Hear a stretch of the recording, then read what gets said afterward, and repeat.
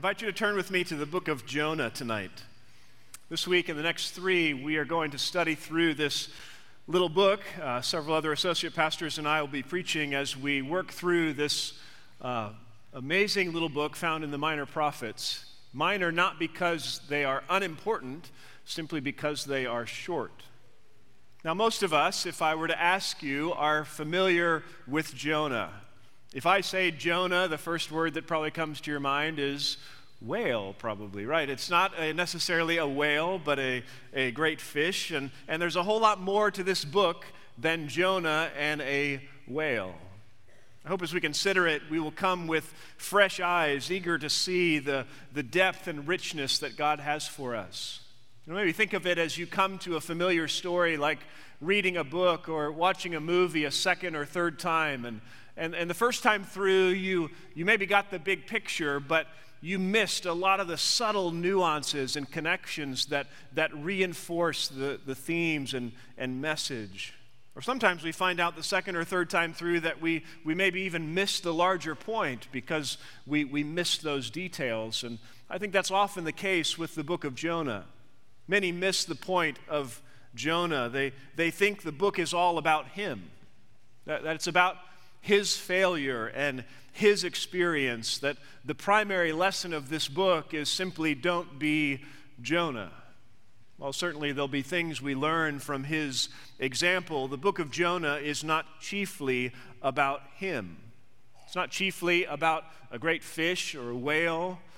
Jonah is chiefly a book about God and his mercy. The theme of this book is God's mercy on repentant Gentiles. It's a book that shows us God's missionary heart and the amazing grace and mercy he shows towards those who repent.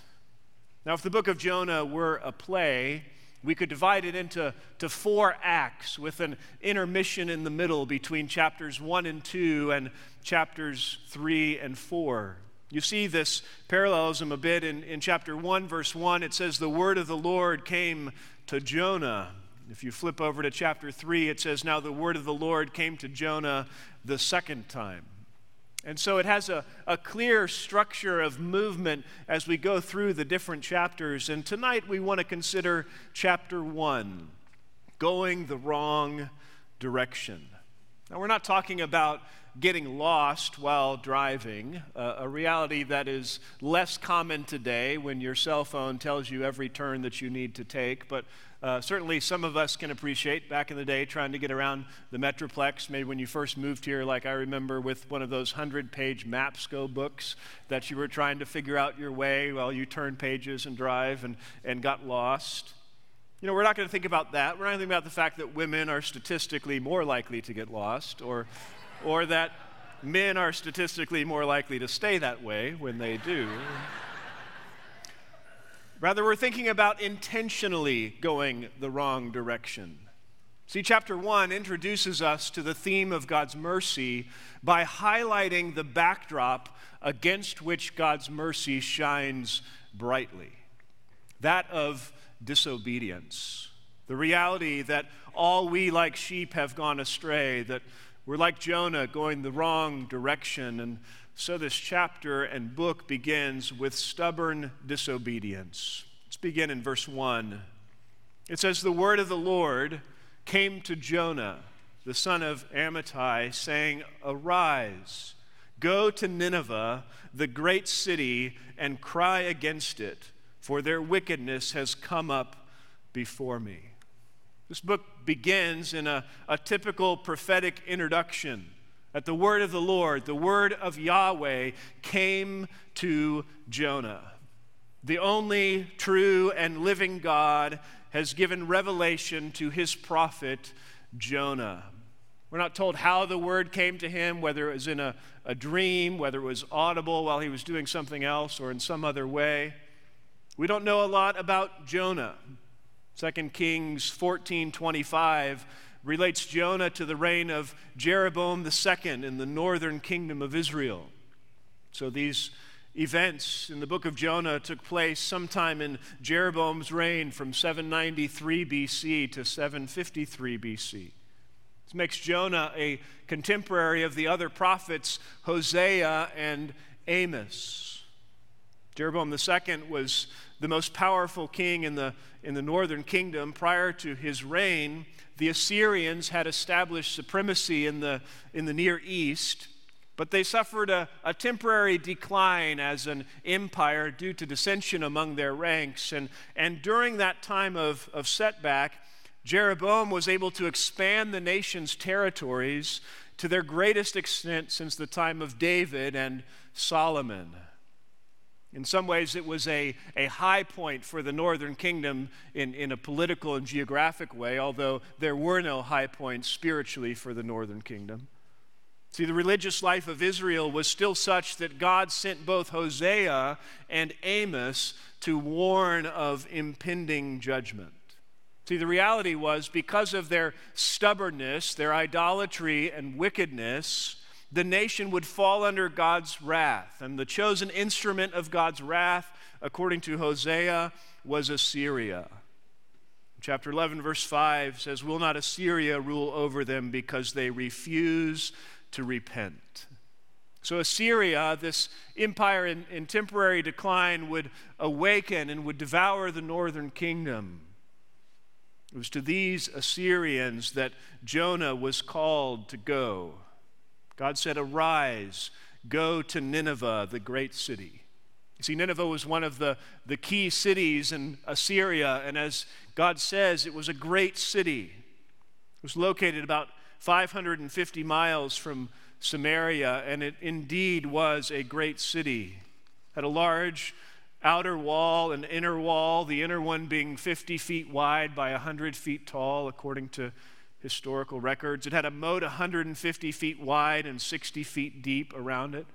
Hundreds of thousands of people lived there and in the greater metropolitan area. It was a sight to behold, but it was a wicked city representing a wicked people, the Assyrians. God says, "Go to that great city and cry against it, for their wickedness has come up before me." The Assyrians were idolaters. They were incredibly violent. And God said to Jonah, "Cry against them. Let them know that judgment is coming."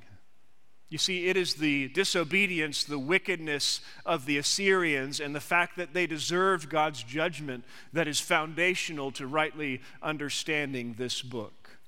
They deserved God's wrath. But it's not just the stubborn disobedience of the Ninevites that this book highlights. We also see, secondly, the stubborn disobedience of the prophet Jonah. You see, the first two verses of this book sound a lot like you would expect in one of the minor prophets in an Old Testament prophetic book. God gave Jonah a clear command: arise, go to Nineveh, cry against it. But notice what Jonah did, verse 3. "But Jonah rose up to flee to Tarshish from the presence of the Lord." He directly disobeyed God. He went east instead of west. It says he went to Joppa, a city on the Mediterranean coast near modern-day Tel Aviv, and he found a ship which was going to Tarshish. We don't know exactly where that was. It was somewhere west on the Mediterranean, far off, likely near Spain. And he paid the fare, and he went down into it to go with them to Tarshish from the presence of the Lord. If you were in Texas and I said go to Mississippi and you went to California, that's about what Jonah did. He said, "I want to get as far away from where God told me to go as I can, and I want to get there as fast as I can." You know, you and I have heard this story before, but this is shocking. A prophet of God responding to the crystal clear, direct command of God, saying, "Nope, not going to do it. I'm not interested in that assignment." Why didn't Jonah want to go to Nineveh? You know, the scriptures give us some ideas and some clearly stated reasons. You know, it was a long way from home, as I mentioned, over 500 miles. We're not talking about a time where you could hop on a plane and go a little 2-hour flight or a day's drive to get there. This was a long journey away from the people of Israel in the land of promise. It was a difficult assignment. It was also likely not going to be a popular message. Turn back over to 2 Kings 14. 2 Kings 14, where we see a little more about the ministry of Jonah. 2 Kings 14, as I mentioned, places the prophecy or the ministry of Jonah in the midst of Jeroboam II. Verse 23 of 2 Kings 14 says, in the 15th year of Amaziah, the son of Joash, king of Judah, Jeroboam, the son of Joash, king of Israel, became king in Samaria and reigned 41 years. He did evil in the sight of the Lord. He did not depart from all the sins of Jeroboam, the son of Nebat, which he made Israel sin. He restored the border of Israel from the entrance of Hamath as far as the Sea of Arabah, according to the word of the Lord, the God of Israel, which he spoke through his servant Jonah, the son of Amittai, the prophet, who was from Gath-hepher. You notice that Jeroboam II was a wicked, evil king. He did not lead the nation to turn from the wickedness and the idolatry that Jeroboam, son of Nebat, had set them on a course when he established the northern kingdom. But in spite of that, God was merciful, and he allowed him to expand the borders, as I mentioned, back to the glory days of David and of Solomon. And Jonah had been the one who had prophesied that that was going to happen. You know, in some ways, it seems like Jonah got the Cush assignment. Hosea and Amos, you get to tell them about all their wickedness. Jonah, you get to say, hey, by the way, we're going to expand our borders. Who do you think they liked more? Yeah, Jonah was the guy who had been the bearer of good news. Good news, guys. Our borders will expand. Yeah, we like this Jonah guy. God says, well, I have a new assignment for you. Go to Nineveh, tell them they are wicked, and judgment is coming. Jonah's like, that doesn't sound as popular as the message that I had for Israel. So it was a difficult assignment. He was not likely to be popular if he did it, and ultimately he disagreed with God's plan. Look at chapter 4 of Jonah. We don't want to steal all the thunder, but we get a glimpse of Jonah's heart and the reason why he didn't want to go to Nineveh. You see, it wasn't that he opposed the message of judgment that God had given him. He wanted God to judge them. They were his enemies and Israel's enemies. He didn't want them to come and conquer Israel as Hosea had foretold. But he understood this wasn't simply a message of coming judgment, but an opportunity, a call to repent. And if they repented, he knew God would relent. See, look at chapter 4, a little spoiler alert. Jonah eventually goes, the Ninevites repent, and God spares them.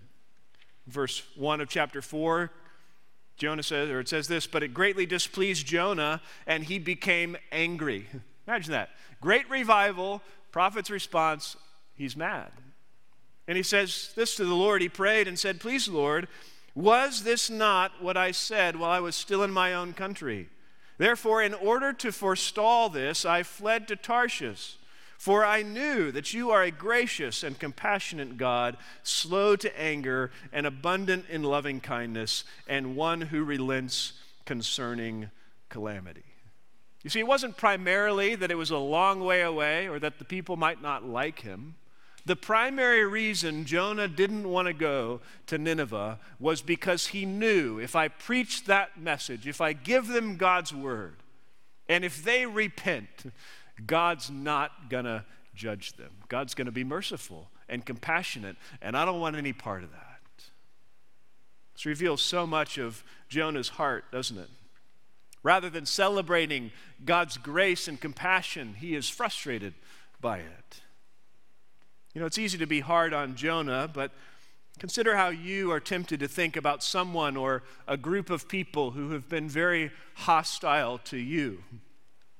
Are you eager for them to repent and be forgiven, or do you hope that they get what's coming to them? Are you eager to tell them the good news, even though it means they may be forgiven for their sin, even their sin against you? Jonah lost sight of God's mercy and grace to him and his people, so he wasn't eager to see God be merciful to others. He wasn't eager to see the Ninevites repent and be spared. He didn't want them to stand in contrast to Israel and their stubborn rebellion. Well, what should Jonah have done? Well, he should have obeyed, right? Even though it was hard, even though it was unpopular, even though it was something he didn't understand or necessarily agree with, he should have done what God called him to do. Again, we can be pretty hard on Jonah, but the reality is we are all Jonahs. We all can easily justify our disobedience to think we know better than God, to think that our circumstances or our perspective make us the exception to what God clearly commands.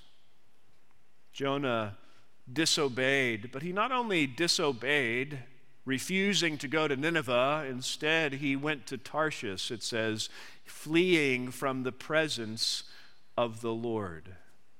This is an interesting point that is highlighted in this chapter. It's mentioned twice in this verse. It comes up again in verse 10. Think about it. Jonah could have just stayed in Israel and said, no, I'm not going. But instead, he chose to flee. He chose to get as far away as he could, to flee from the presence of the Lord. Now, some think Jonah hoped he could get away from God, as it were. Many pagans in that day, we'll see, understood deities to be local gods having limited jurisdiction. And so perhaps Jonah thought, if I just get away from Israel, I'll be outside the jurisdiction of God. Chapter 1, verse 9 makes that unlikely as Jonah describes God as the God of heaven who made the sea and the dry land. Jonah understood there is no getting away from God. Psalm 139, 7 and 8 says, where can I go from your spirit, or where can I flee from your presence? If I ascend to heaven, you are there. If I make my bed in Sheol, behold, you are there. There's no getting away from God. There's no hiding from him. Jeremiah 16, 17 says, for my eyes are on their ways. They are not hidden from my face, nor is their iniquity concealed from my eyes. Jonah couldn't actually get away from God, neither can we when we choose to disobey. Some think this is simply referring to his official resignation as a prophet. If you look throughout the Old Testament, sometimes prophets are described as those who stand in the presence of the Lord, those who represent God, who get a word from God and pass that along to the people. And so Jonah is resigning from that. He's saying, I'm done with that. I'm done standing in your presence. It's possible, but I think there's more going on. The word presence is more literally the face of God. See, Jonah knew he couldn't literally get away from God, but I think he wanted to be out of God's line of sight, as it were. He understood God was focused on Israel, and he's given him an assignment in Nineveh, and so maybe if I get as far away from both as I can just kind of slip away and do my own thing, and God will just kind of let me go. God won't really notice, or he won't really care. Certainly God could have done that. He could have let him go. He could have killed him on the spot. He did neither. Jonah's stubborn disobedience led, secondly, to severe discipline. Pick up in verse 4. It says, the Lord hurled a great wind on the sea, and there was a great storm on the sea, so that the ship was about to break up. Jonah, having boarded this ship bound for Tarshish, is on the Mediterranean, and the Lord, it says, hurled a great wind on the sea. Notice the intentional act of God. He hurled a wind like Saul hurling a spear at David, and the result was this great storm on the sea. Not your typical afternoon thunderstorm. Verse 5 says, then the sailors became afraid. When the seasoned sailors are afraid, you know it's time to be afraid, right? It's like when you're on a flight and there's turbulence. What do? You kind of glance at the flight attendants, and if they seem calm, you say, okay, this is normal, no big deal. But when the flight attendants start to get afraid, you think, okay, I should probably start being afraid too. The sailors are afraid. This is not your normal storm. Why did God do this? Well, God is providing Jonah the opportunity to repent. He's not simply punishing Jonah. In his mercy as a loving father, he is disciplining him in order to bring him back to obedience and right relationship. We'll see him do this in the coming verses by bringing difficult circumstances into his life and devastating consequences for him and for others, and by directing conversations to have with others as well. Notice verse 5, it says, "Then the sailors became afraid, and every man cried to his God." Nothing like a crisis, right, to bring people to, or to make people religious. Each man crying out to his own God. As I mentioned, they had the perception that gods were more local deities, and so every man's crying out to the God that they worshiped wherever they were from. Religious practices, though, are only as good as the truth they are based on, and these sailors worship false gods, and they were of no good in the midst of the trials of life. We'll see how God uses this. The true God used this trial and the futility of their worship to reveal himself to these men. And notice how Jonah's sin affected these sailors. They're terrified, they're crying out to their gods, and it says, "And they threw the cargo which was in the ship into the sea to lighten it for them." You know, one of the consequences of our sin is that it often affects others as well. Other people get swept up in the turmoil and the devastation of our sin. That was the case with these sailors. Because of Jonah's disobedience and the resulting storm, they threw the cargo into the sea, likely costing themselves significant financial gain in an effort to stay afloat. Jonah, he didn't really care. Notice it continues, "But Jonah had gone below into the hold of the ship, lain down and fallen sound asleep." You've got these soldiers who are terrified, doing everything that they can to survive the storm, and Jonah is underneath asleep. You know, perhaps this was the sleep simply of a man who was not very useful on deck. He wasn't a sailor, so he was down below, lulled to sleep by the waves, and didn't realize all that was going on. Perhaps this was the sleep of a man who was depressed and despondent as he knew he was going the wrong direction and just wanted to ignore that and not pay attention to that reality. Regardless, he slept as the storm raged on, and so verse 6 tells us the captain approached him and said, "How is it that you are sleeping? Get up and call on your God. Perhaps your God will be concerned about us so that we will not perish." Notice the irony here. This heathen sea captain begging the prophet of God to pray. As one commentator says, it's a sad commentary when those who are committed to the truth of God's word have to be prodded by a lost world into spiritual activity. This captain comes to Jonah and says, "Wake up, pray to your God. Maybe he cares. Maybe he'll be concerned and we won't perish." What's going on here? I think this is an example of God using this pagan man to prick Jonah's conscience, isn't it? Jonah is going the wrong direction. It's like in these events with the storm and now the interaction with the captain, God is putting up a big sign for an exit and a way to get off and turn around.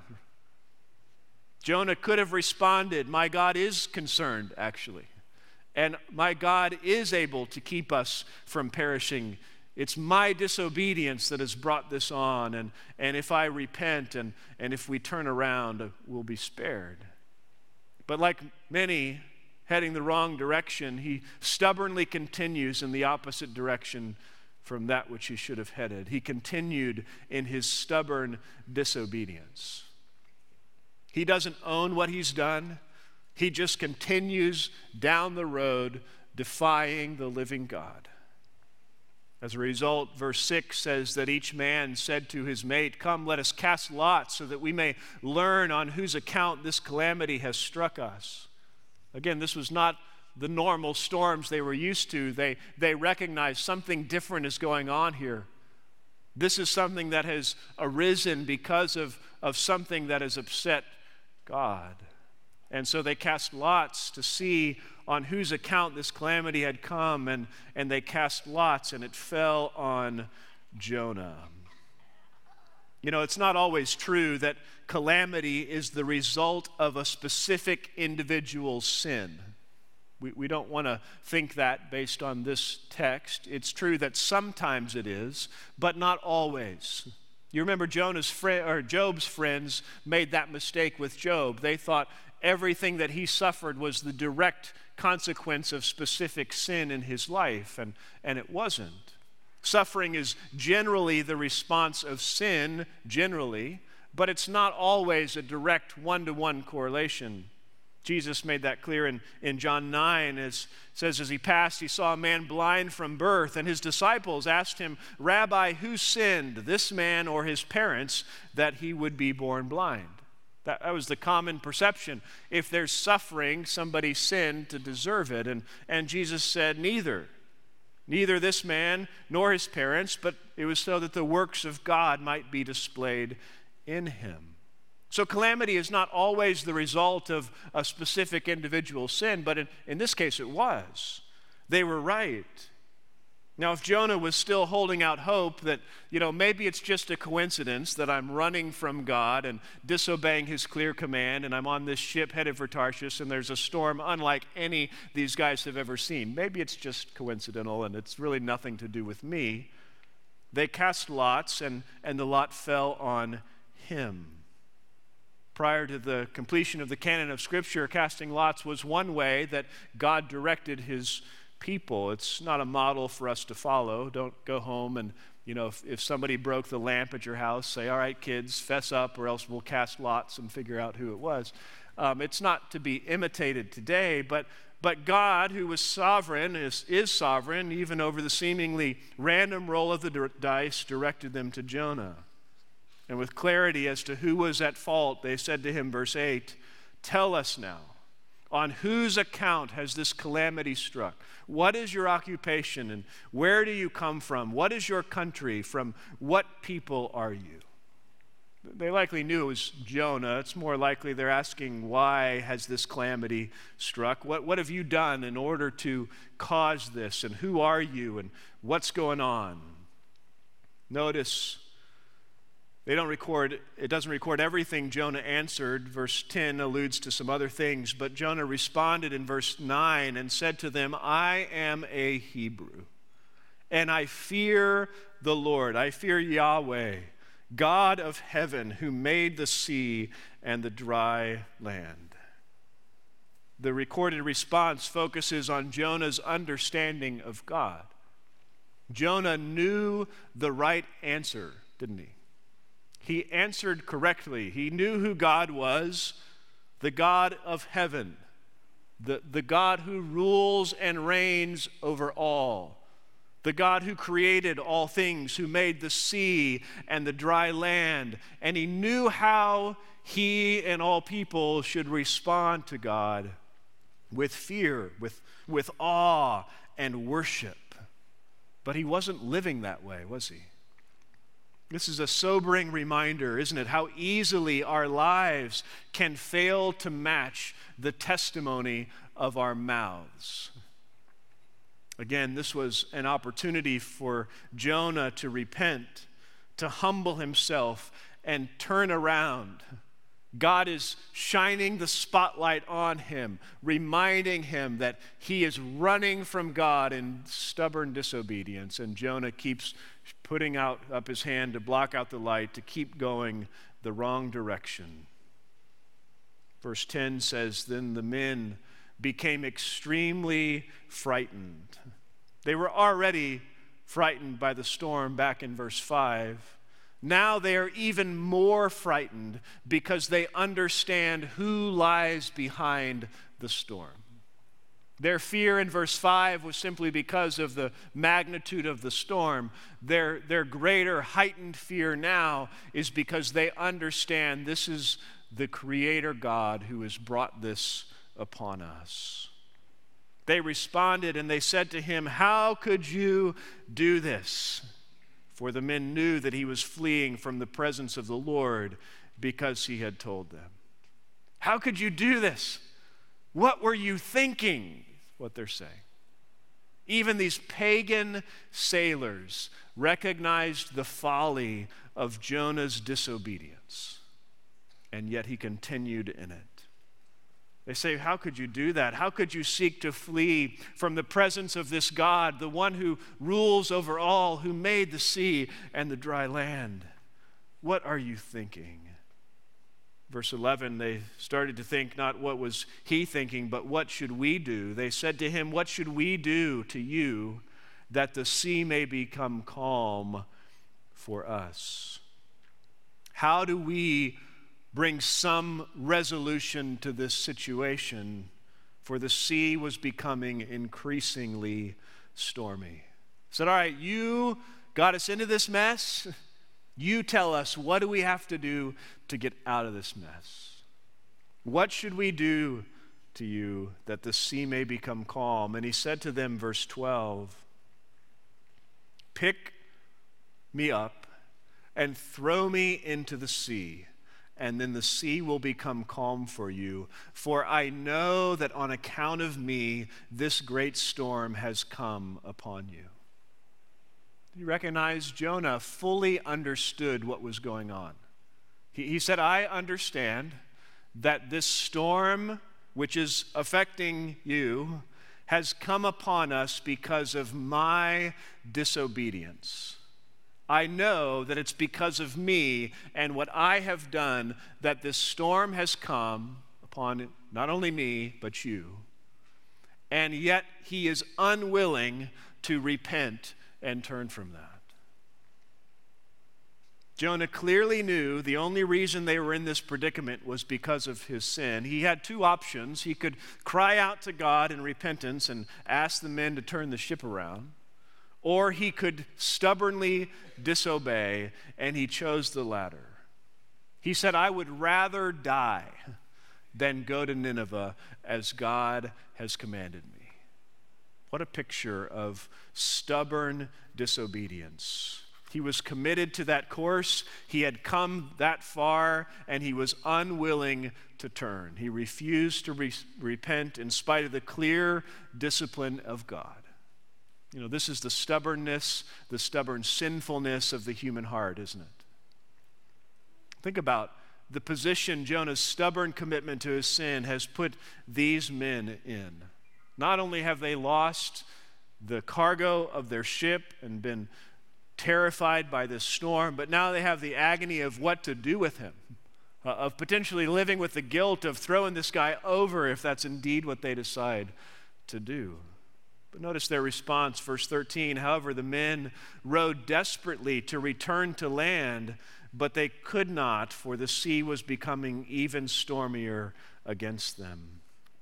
The example of these men, again, paints a contrast with Jonah, doesn't it? These pagan sailors are willing to risk their lives in order to try to save Jonah. That's what they're doing. They say, we don't want to throw you over. We'd rather try as hard as we can to get back to land some other way. They were willing to risk their lives in order to try to save Jonah, but Jonah would rather die than risk saving the Ninevites.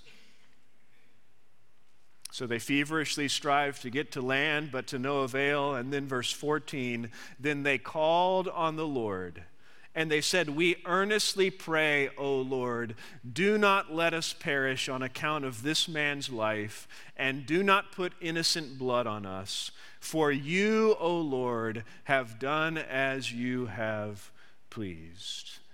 These men have gone from praying to their own gods to praying to Yahweh, the true God. And notice they recognize their accountability to him. Oh Lord, do not let us perish on account of this man's life. They recognized God's sovereign rule. Oh Lord, you have done as you pleased. You see, in the midst of this storm, these men had come to get a clear vision of the reality of who Yahweh was, the one true God. They understood that like Jonah was accountable to him, so were they. And like God had brought this storm on them and on the sea as a result of Jonah's sin, that God was sovereign over all, that he does as he pleases. And having begged God not to hold it against them, not to hold them accountable for the life of Jonah, verse 15 says, they picked up Jonah and they threw him into the sea, and the sea stopped its raging. No more Jonah, no more storm, right? Jonah was the one who sinned. He was the one who was disobedient. He was the cause of the storm. They throw Jonah over, and the storm ceases. End of the book, right? No more Jonah, short book. Or chapter 2 begins, and the word of the Lord came to Hosea, arise and go to Nineveh, right? That would be if I was God. Jonah wouldn't have lasted that long, but that's not the case. In spite of stubborn disobedience leading to severe discipline, this chapter closes with a clear picture of sovereign mercy. First, to the sailors, verse 15 said, as they threw him into the sea stopped its raging. These sailors were physically spared. God was merciful to them. Certainly not everything was as it had been before. Their cargo was on the bottom of the Mediterranean, but God had used this terrible trial brought about because of the sin of Jonah to reveal himself to these pagan sailors. Notice verse 16, it says, then the men feared the Lord greatly, and they offered a sacrifice to the Lord and made vows.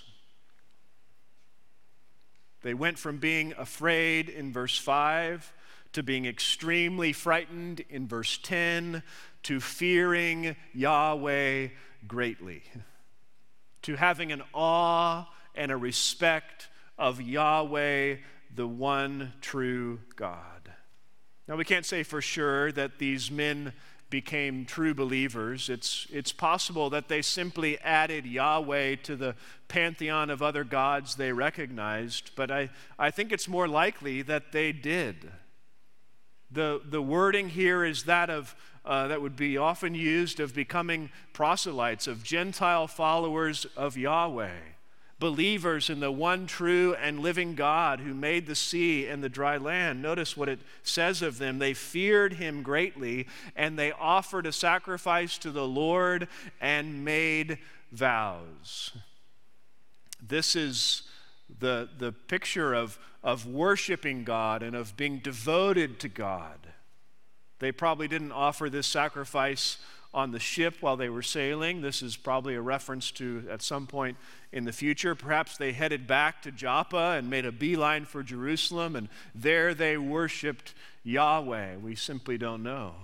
And they made vows, again, exactly of what we don't know. But notice the similar language of chapter 2, verse 9, when Jonah prays, he says, I will sacrifice to you with the voice of thanksgiving. That which I have vowed I will repay. Salvation is from the Lord. That seems to be the same perspective of these pagan sailors now. They came to understood God as the God of salvation, the God who spared them, the true God who is worthy of their worship and devotion. Regardless of whether we will see them one day in heaven or not, God was merciful to these Gentile sailors. You know, it certainly doesn't justify Jonah's disobedience, but consider the fact that Jonah never should have been on that boat. And Jonah did everything he could to avoid being useful to God while he was on that boat. But God used the consequences of Jonah's sin and the words of that reluctant, rebellious prophet to reveal himself to these Gentile pagans. That's God's heart, isn't it? That's what God does. He is gracious and merciful to those who repent. In fact, that's exactly what Jonah knew was true about God, wasn't it? Rather than rejoicing in that and exulting in that and being a part of the proclamation of that, Jonah wanted nothing to do with it, and yet got used the circumstances and the events of his rebellion to reveal himself to these sailors. Jonah wanted nothing to do with that. He wanted nothing to do with that God, and yet God was merciful to him as well. Notice lastly, God's sovereign mercy to Jonah. Look at verse 17. It says, "And the Lord appointed a great fish," possibly a whale of some sort, perhaps another great fish. It's a picture of God's sovereignty over every creature on the planet. God appointed that fish. He had that fish at the right place, at the right time, to do exactly what he wanted that fish to do. And what did he want that fish to do? He wanted him to swallow Jonah, not to tear him limb from limb as Jonah deserved, but to swallow him, to give him some more time to think and to repent. Isn't it fascinating? The heart of God, the patience of God with Jonah. God says, you can't get away that easily, Jonah. I'm not done with you yet. I'm not going to let you run the opposite direction without coming after you. God is a patient God, a loving God, a faithful God, a God who disciplines those who are his children. He doesn't let them just go away. Which is where we'll pick up the story next week as we continue to see the amazing mercy of God toward the disobedient, toward Jonah, and toward the repentant Gentiles. But as the curtain closes on this first act, don't miss the primary lessons for us. What does God want us to take away from what we've seen during our time together tonight? We need to be, first, amazed at the mercy and grace of God. You know, Jonah, I think at his core, he'd gotten familiar with the idea of God being kind and gracious to his people. It was commonplace, I think, to him that in spite of their sin, God continued to care for them and God continued to treat them with grace. They rebelled against God. What happened? God expanded their borders and was patient. Jonah was not amazed at the mercy and grace of God towards him and towards his people, and so he was not eager for that to be demonstrated to others. Never lose sight of what God has done. Never lose sight of the amazing realities that we've sung about even tonight of the fact that God is our Savior and our Shepherd. We need to be amazed at the mercy and grace of God, and we need to be aware that we are all Jonah. That apart from Christ, we were all going the wrong direction. And even as believers, we are still prone to disobey. Like Jonah, don't justify or excuse your disobedience. Don't convince yourself that you know better than God. Don't buy the lie that disobedience isn't a big deal. But when you do find yourself going the wrong direction, when you find yourself disobedient to the Lord, be quick to repent. Eagerly embrace the discipline of God. Take the first off-ramp when heading the wrong direction. Don't be afraid to stop and ask for directions instead of driving around for 30 minutes. Jonah had ample opportunity in this chapter, didn't he? God did so many things and brought so many little things and opportunities through interactions with the sailors and through the storm where he could have said, "You're right, God. You're right. I've disobeyed. I'm going the wrong way, and I need to turn and go back."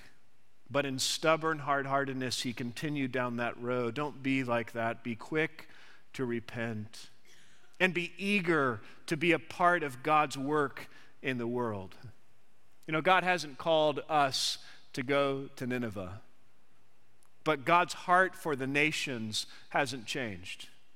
God has commanded us to take the gospel to all the nations. Like Jonah going to Nineveh, it's not easy. It's not always well received. Some of those peoples and nations are hostile. They don't really welcome that message, or they've been hostile to us. But God is a merciful Savior, and we have the privilege and the responsibility to participate in that work that God has given. And God's going to do that.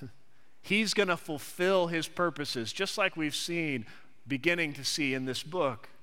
God is a rescuer, a savior, whether that's the pagan sailors on the boat or the people of Nineveh. God's going to get it done.